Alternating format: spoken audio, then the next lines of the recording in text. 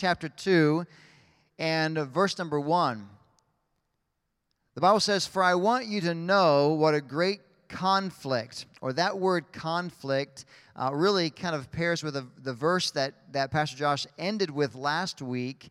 We'll look at that in just a moment, but the same word really in the Greek, but just mentioned a little differently, used differently in these verses. He says, "I want you to know of a great conflict I have for you and those in Laodicea," which Laodicea is just a nearby city from where the Colossians are at. "And for as many as have not seen my face in the flesh, that their hearts may be encouraged, being knit together in love and attaining to all riches of the full assurance of understanding, to the knowledge of the mystery of God, both of the Father and of Christ, in whom are hidden all the treasures of wisdom and knowledge. Now this I say, lest anyone should deceive you with persuasive words. For though I am absent in the flesh, yet I am with you in spirit, rejoicing to see your good order and the steadfastness of your faith in Christ." So much is packed into these 5 verses, and that's why it's just a short segment of Scripture this morning, because there's so much here that we're going to kind of dig into, and I promise that it will be as long as it is, all right? That's what I promise you. The other pastors on our team say that I preach the longest of all of them, so today the goal is that it would not be longer than Aaron's. This morning, the message, I am just simply going to title the message, #Goals. And, in life, if you're on social media at all, occasionally you see that hashtag come across, #Goals. When my wife sees the Disney World castle, the Cinderella castle, then that's #Goals. One day she's going to live in the Cinderella castle, I think. But we have these goals in our lives, and so maybe you can all think of some of those things that would be your #goals. But here, Paul gives to this church at Colossae and to these Christians really that he has never met before. He has not yet visited this church.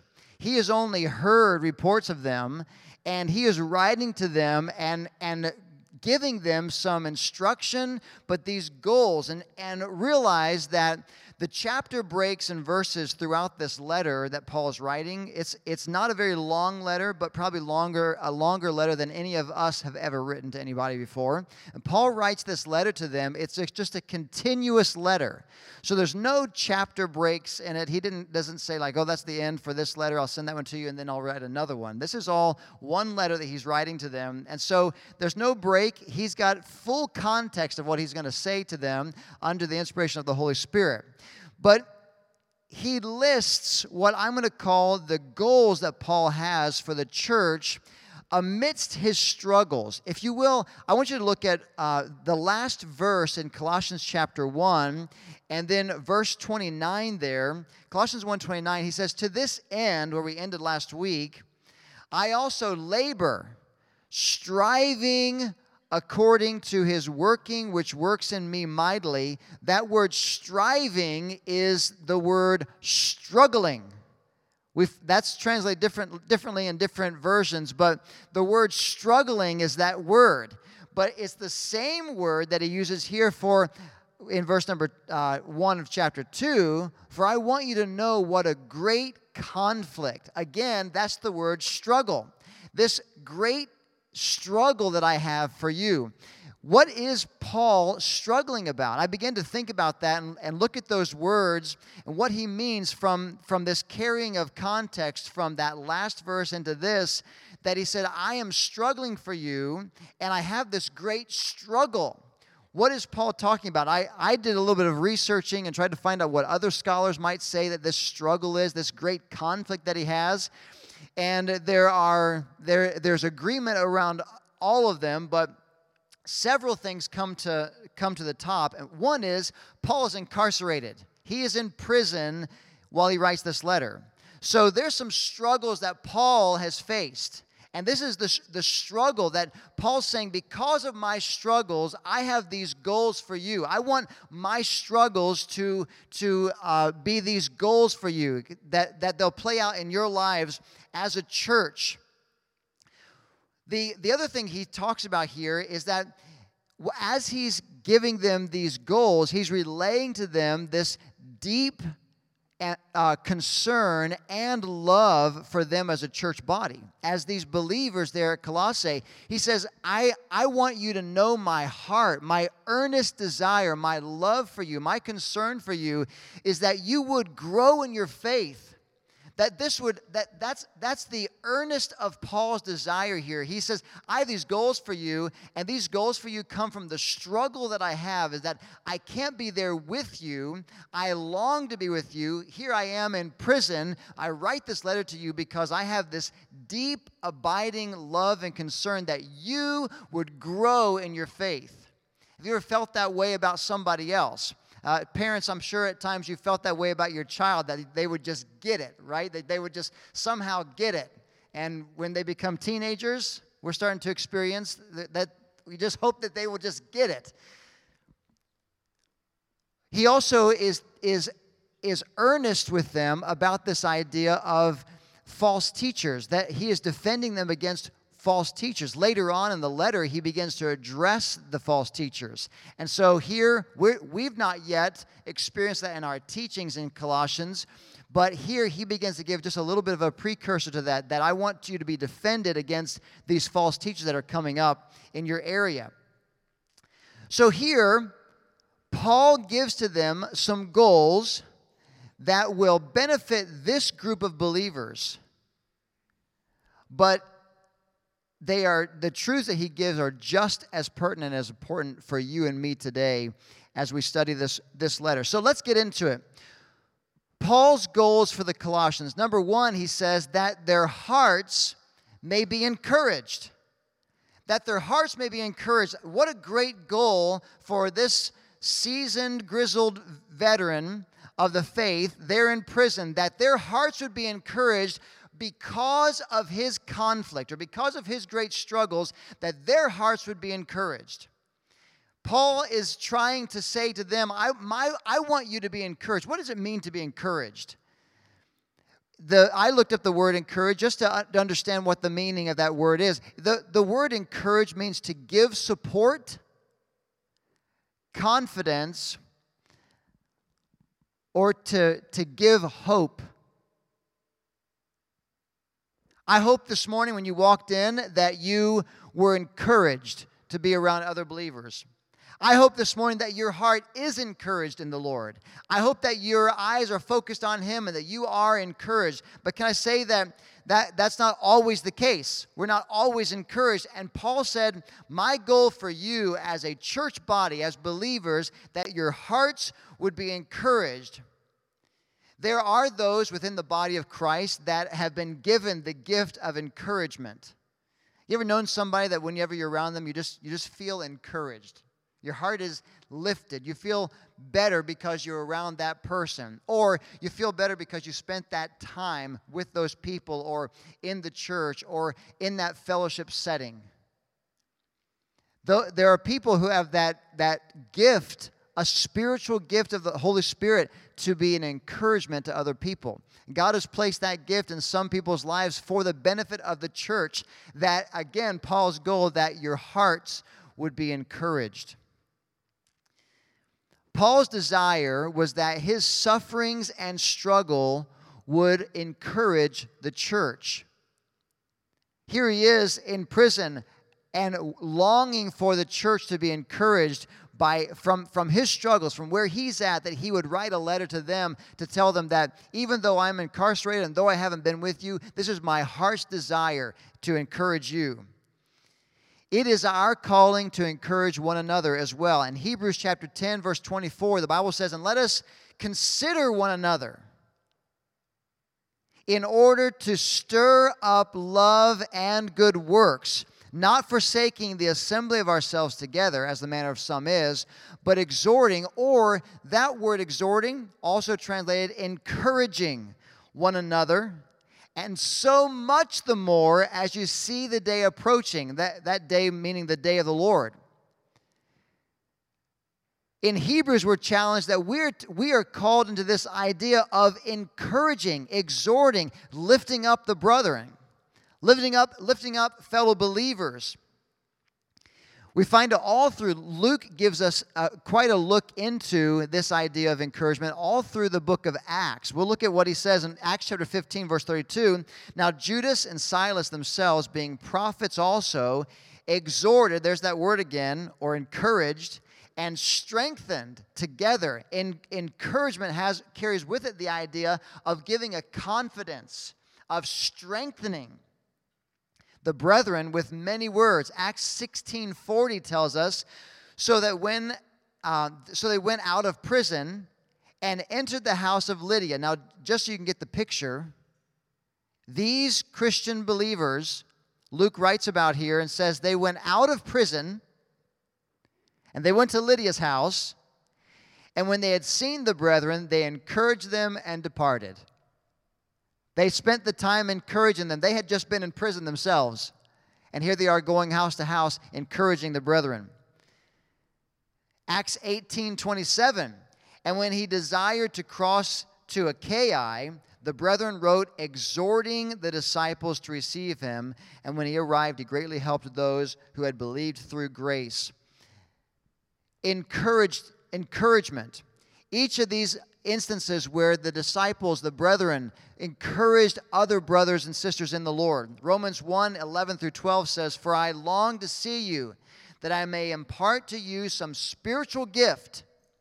I love how this one leads out with Paul talking about the spiritual gift, so that you may be established, Paul says. That is, that I may be encouraged together with you by the mutual faith both of you and me. I love that. Paul understood, being even who he was, an encourager to the brethren, an exhorter of the church. Yet Paul says, I'm coming to you that I may be encouraged. Church, you understand? You don't just have to be an encourager, but rather you need encouragement too. And Paul understood this truth, that it's not just that you are being an encourager and being challenged to encourage other people, but rather that you get encouragement as well. You need it just as much. And Paul understood this truth. Look, have you ever been discouraged? Yeah, we've all been there, right? We've all suffered times of discouragement. What is it that discourages you? You think about whatever it might be that is a discouragement to you, that steals that confidence that you had in Christ. Or maybe that blinds you to the hope that you have in Jesus. Or that discouragement, that weakening of your faith. I know what it is for me. Whenever I'm discouraged, it's because I've taken my eyes off of Jesus. There's many things that play into that, but it always boils down to this one truth, that I've taken my eyes off of the main thing. And when He is our focus, and when He is our stay, that's where we find hope. That's where we find encouragement. David encouraged himself in the Lord. And throughout the Bible, we find this idea that through all the discouragement, all the difficulties of life, that we find our encouragement really comes from the great hope that we have in Jesus Christ, having our focus on Him. We're all like Peter, aren't we? We're all looking at the waves and the wind and find ourselves sinking. But when we get our eyes on Jesus Christ, and He is our stay, we find that great encouragement, that lifting up of our head. Secondly, not only did he say that I want your hearts to be encouraged, but then he says also being knit together in love. What does it look like to be knit together in love? You know, he's talking to the body of Christ, and as a body of believers, we find that, the human body is knit together with, muscle tissue, sinew, and ligaments, and tendons and all that. But what he's saying here, what does it look like for the body to be knit together in love? You ever pull out those phrases from Scripture and really just take some time to think on them? What does it look like to be knit together in love? For the church, his goal for them is that they would be knit together in love. What would it look like if Keystone Church was knit together in love? Well, I think in a very, very basic understanding of what the Scripture is saying here, I think it really just means a sincere concern and care for each other. Like a family. Like the family of God. Members, we go around, we kind of joke occasionally and say, hey brother, hey sister. But the truth is that's who we are.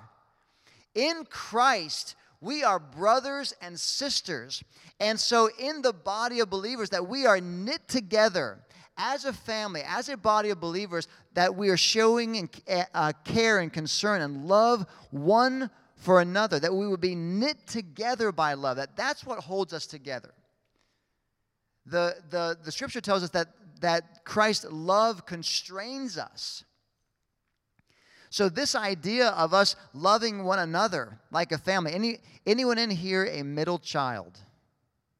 Okay, like my hand is raised. I'm one of two middle children. Okay, no one ever loved us.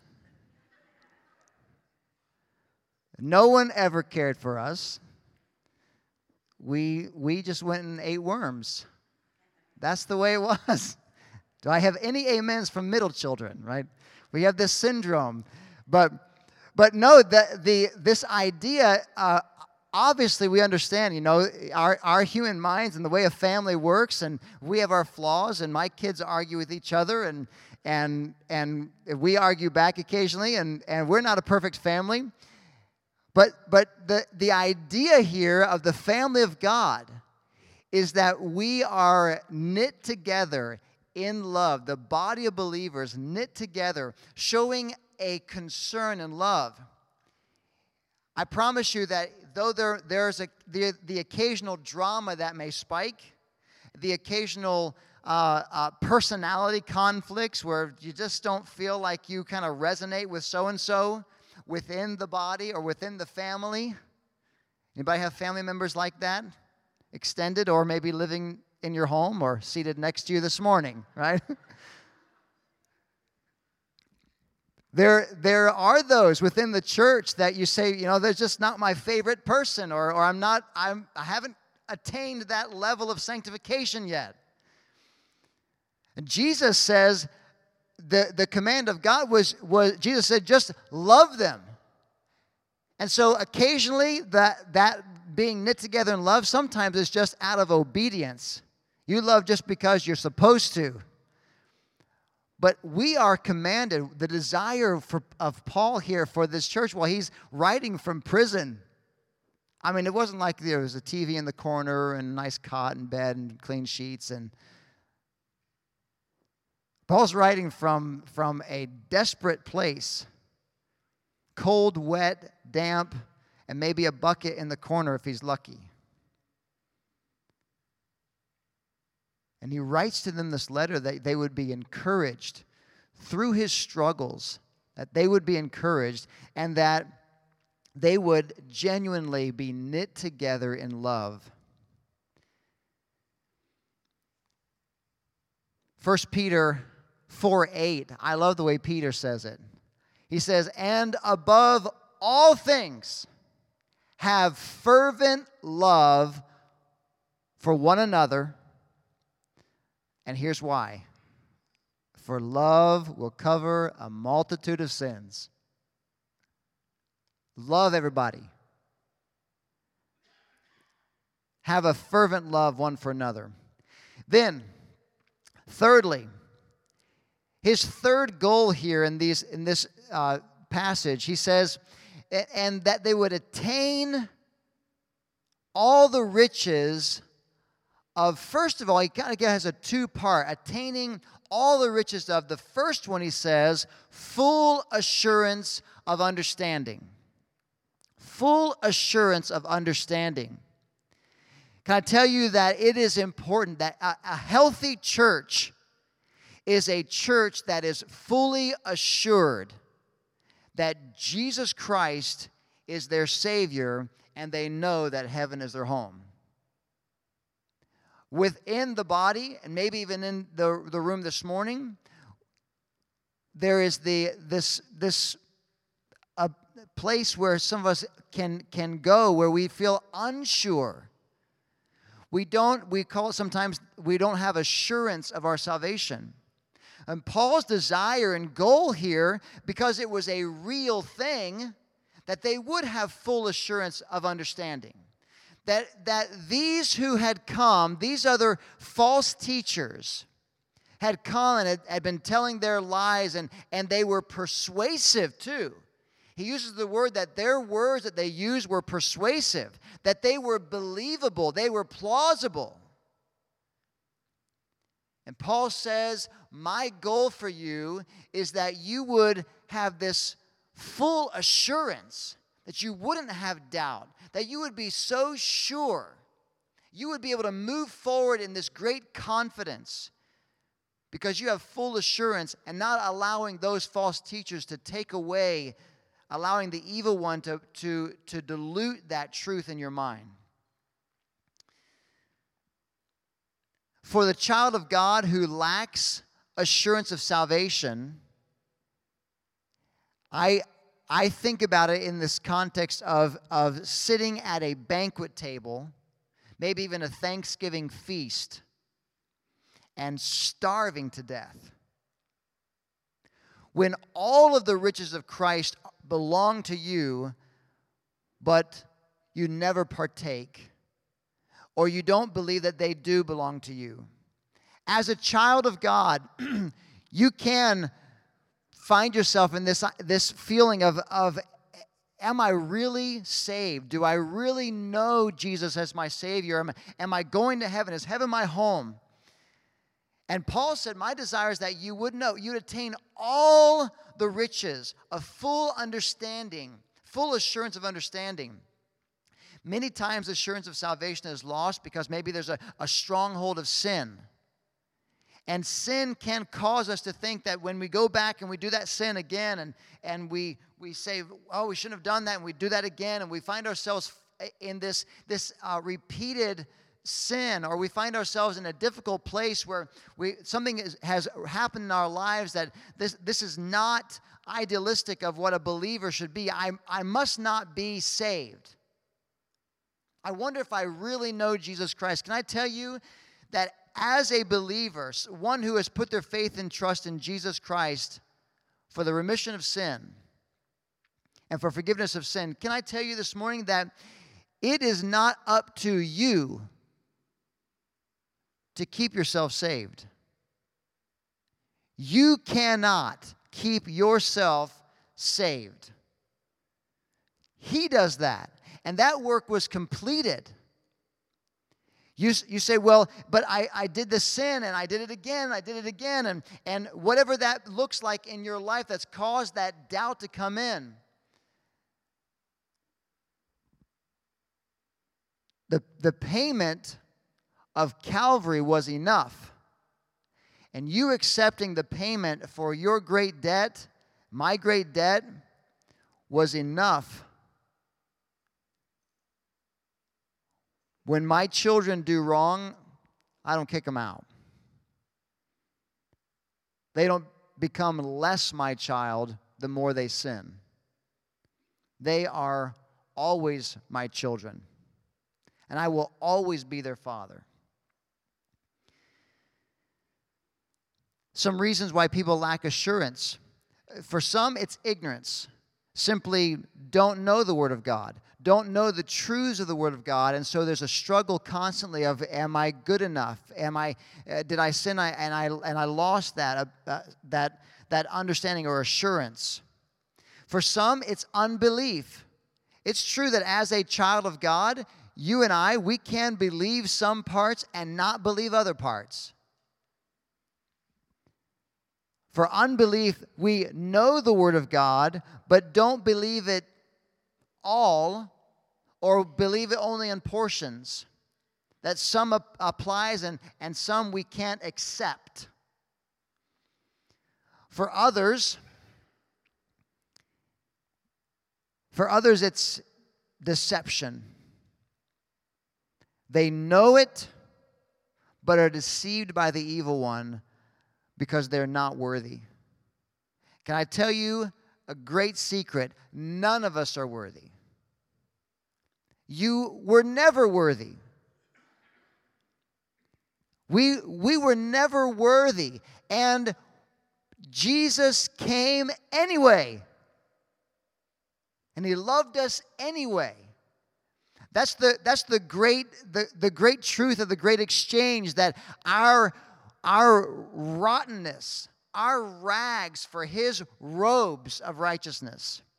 That awesome exchange, that though you and I were unworthy, we were brought nigh by the blood of Jesus Christ. That the truth of imputation, that He put into us the righteousness of God. And now we can call Him Father. And we are joint heirs with Jesus Christ. This is an incredible truth. An incredible truth.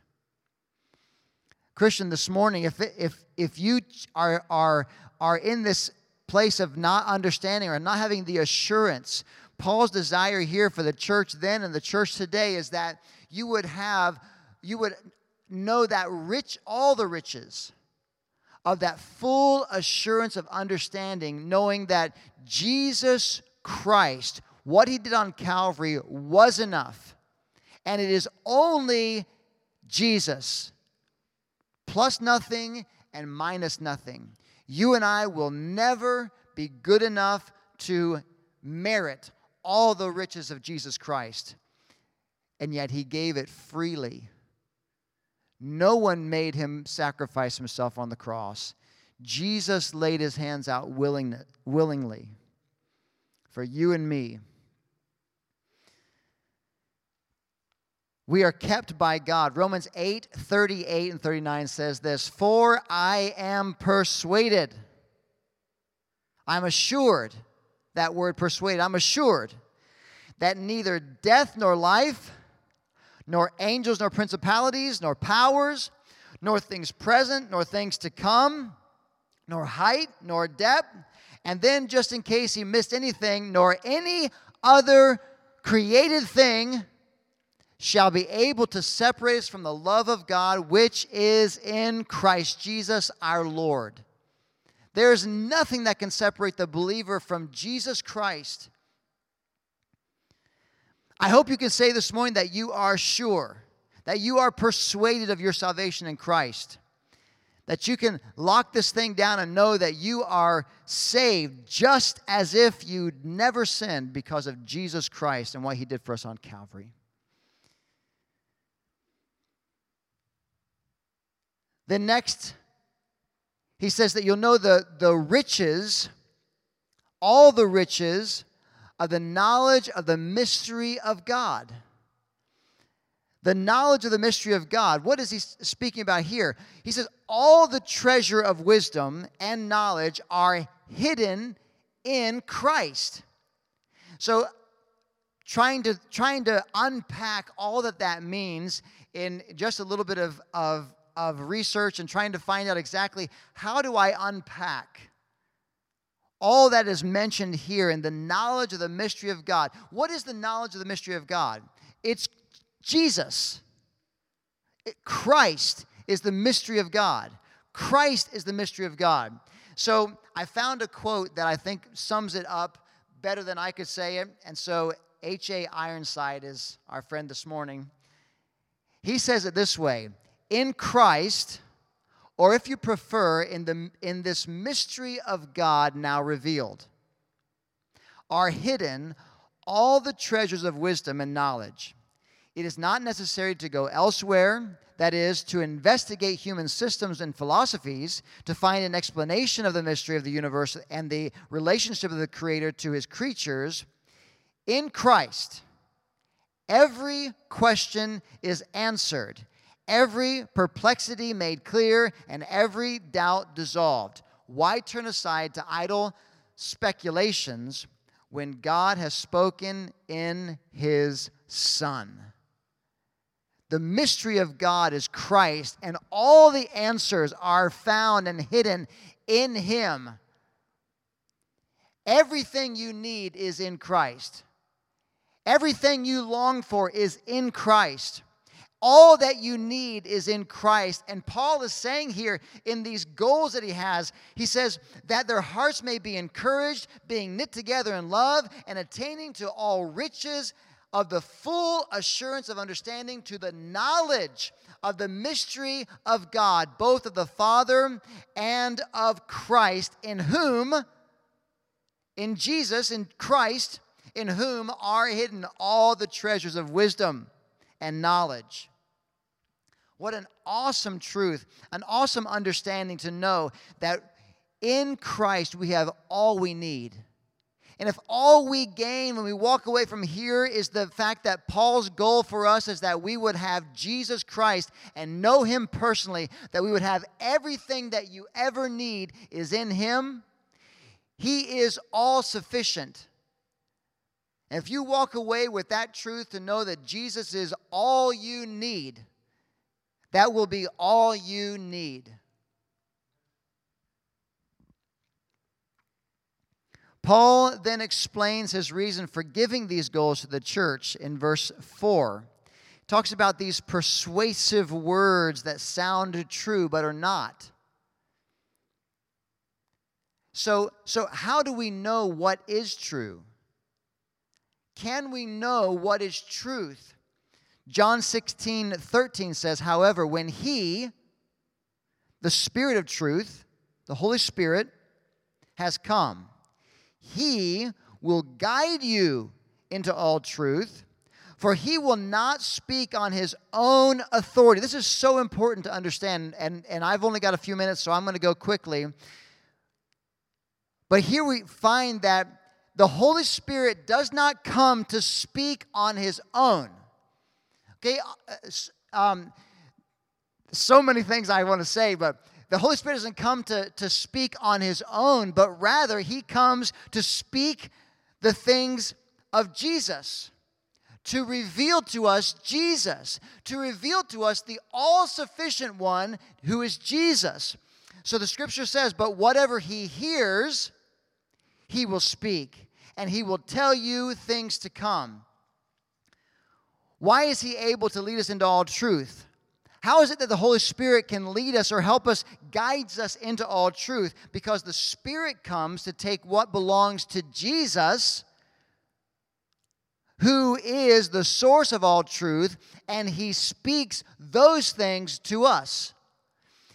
I think it's important to note that so often maybe in churches all over the world, the focus becomes the spiritual gifts. The focus maybe even becomes the Holy Spirit. And we love the Holy Spirit, and there's nothing wrong with the focus on the spiritual gifts. But can I tell you that if we do that, if we focus on the Holy Spirit to the extent that we ignore Jesus, we have got it backwards from what the Holy Spirit's whole purpose in the church is to do. The Holy Spirit is to reveal to us Jesus. So our focus, if the Holy Spirit is doing his job within our hearts and in our church, and we're being knit together and we're being encouraged and we're growing in our understanding and assurance of the knowledge of truth and the mystery of God, then we are a church that is exalting Jesus Christ, and a church that honors God and is obedient to the voice of the Holy Spirit, because Jesus is exalted. The healthy church is exalting Jesus Christ. lifting up him. So finally, the growth of the Colossians. We find these goals of Paul for the Colossians, but now the growth of the Colossians. Paul says in these last couple of verses here, he says, first of all, he wants to admonish them for their good order. Why was it important to Paul that they were orderly? That seems like like I'm searching for some kind of compliment to give you. Anybody ever had a compliment given to you that was like, they had to like search pretty hard for that one. Like, we are so thankful for Tim. He is a married man. That's okay. Hey, what's the compliment? What is he trying to say here? Why is that important? Why is it that he brings up their good order? The church at Corinth was much to the opposite. Paul was always getting on to them for their chaotic way of doing things, their disorder. And he looks at the church at Colossae and he gets word back from them, from others about this church at Colossae and says, wow, I want to compliment you. I want to commend you on your good order. 1 Corinthians 14:13, when Paul was writing to the church at Corinth, he says, for God is not the author of confusion, but of peace. That confusion or disorder, as in all churches of the saints, God is not a God of disorder, but of peace. This compliment that he gives to them is that they were an orderly church, that they were exalting Jesus, and in exalting Jesus, they had order within their body. That God was honored because he is not the God of confusion, but of peace. Then secondly and quickly, he says, because of their steadfast faith. Look what our passage tells us at the end here. For though I am absent in the flesh, yet I am with you in spirit, rejoicing to see your good order and the steadfastness of your faith in Christ. Paul knew of those that would spread false doctrine, false teachers that had come. He was so assured and pleased to know a report that they were steadfast in their faith. Church, this morning, are you steadfast in the faith? How do we find out if our faith is steadfast or firm? When does it ever reveal to us? When is it ever revealed to us that our faith is steadfast and sure? Is that when we get to heaven? Say, well done. You had firm faith. You know when it is revealed to us that our faith was steadfast? When we are under attack. None of us long for attack to come, for difficult, hard times to come. But can I tell you that is when your faith is revealed to you. That faith that you have been trying to grow, maybe even as from a child till now. That faith that you've been wanting it to be stronger and that you've prayed that your faith would grow and be stronger. We find that when we go through those difficult valleys, the hard times, whether it's because of health needs or finances or emotion or whatever it may be in relationships, it could even be spiritual battle. How we respond in the trial, in the testing. Because Paul made it clear to us that you will go through the fire. Not any question about that.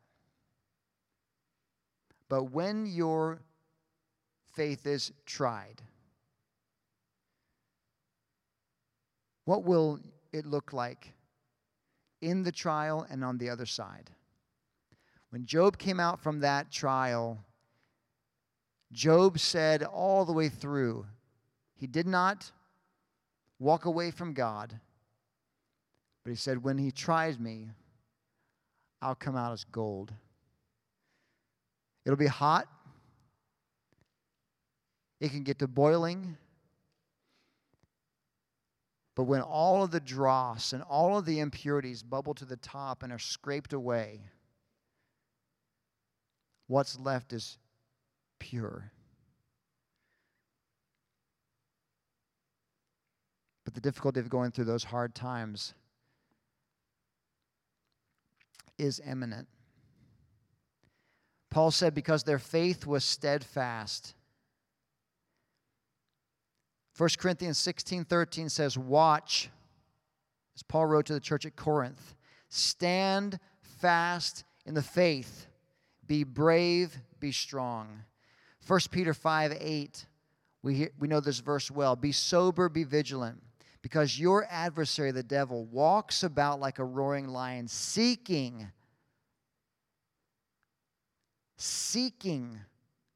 whom he may devour. Resist him, steadfast in the faith, knowing that the same sufferings are experienced by your brotherhood in the world. We find a challenge given by Isaiah to the king in his day. Isaiah told the king, if you do not stand firm in your faith, you will not stand at all. And church, the same is true for you and me today. I wonder, would you bow your heads with me? Paul's goals for the church at Colossae are those same goals that are challenged for us today. What kind of church will we be? Encouraging others, getting ourselves to a place where we can be encouraged, knit together in love, and having full assurance and understanding of who God is and the mystery of God, that's Christ Jesus, that understanding that He is all we need.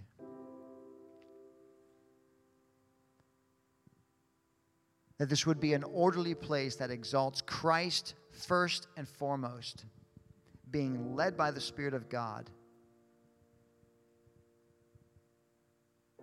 That our faith would be firm and steadfast, sure. Thanks for listening today. If you're listening for the first time, we would love to hear from you. Maybe you have a question about the gospel of Jesus.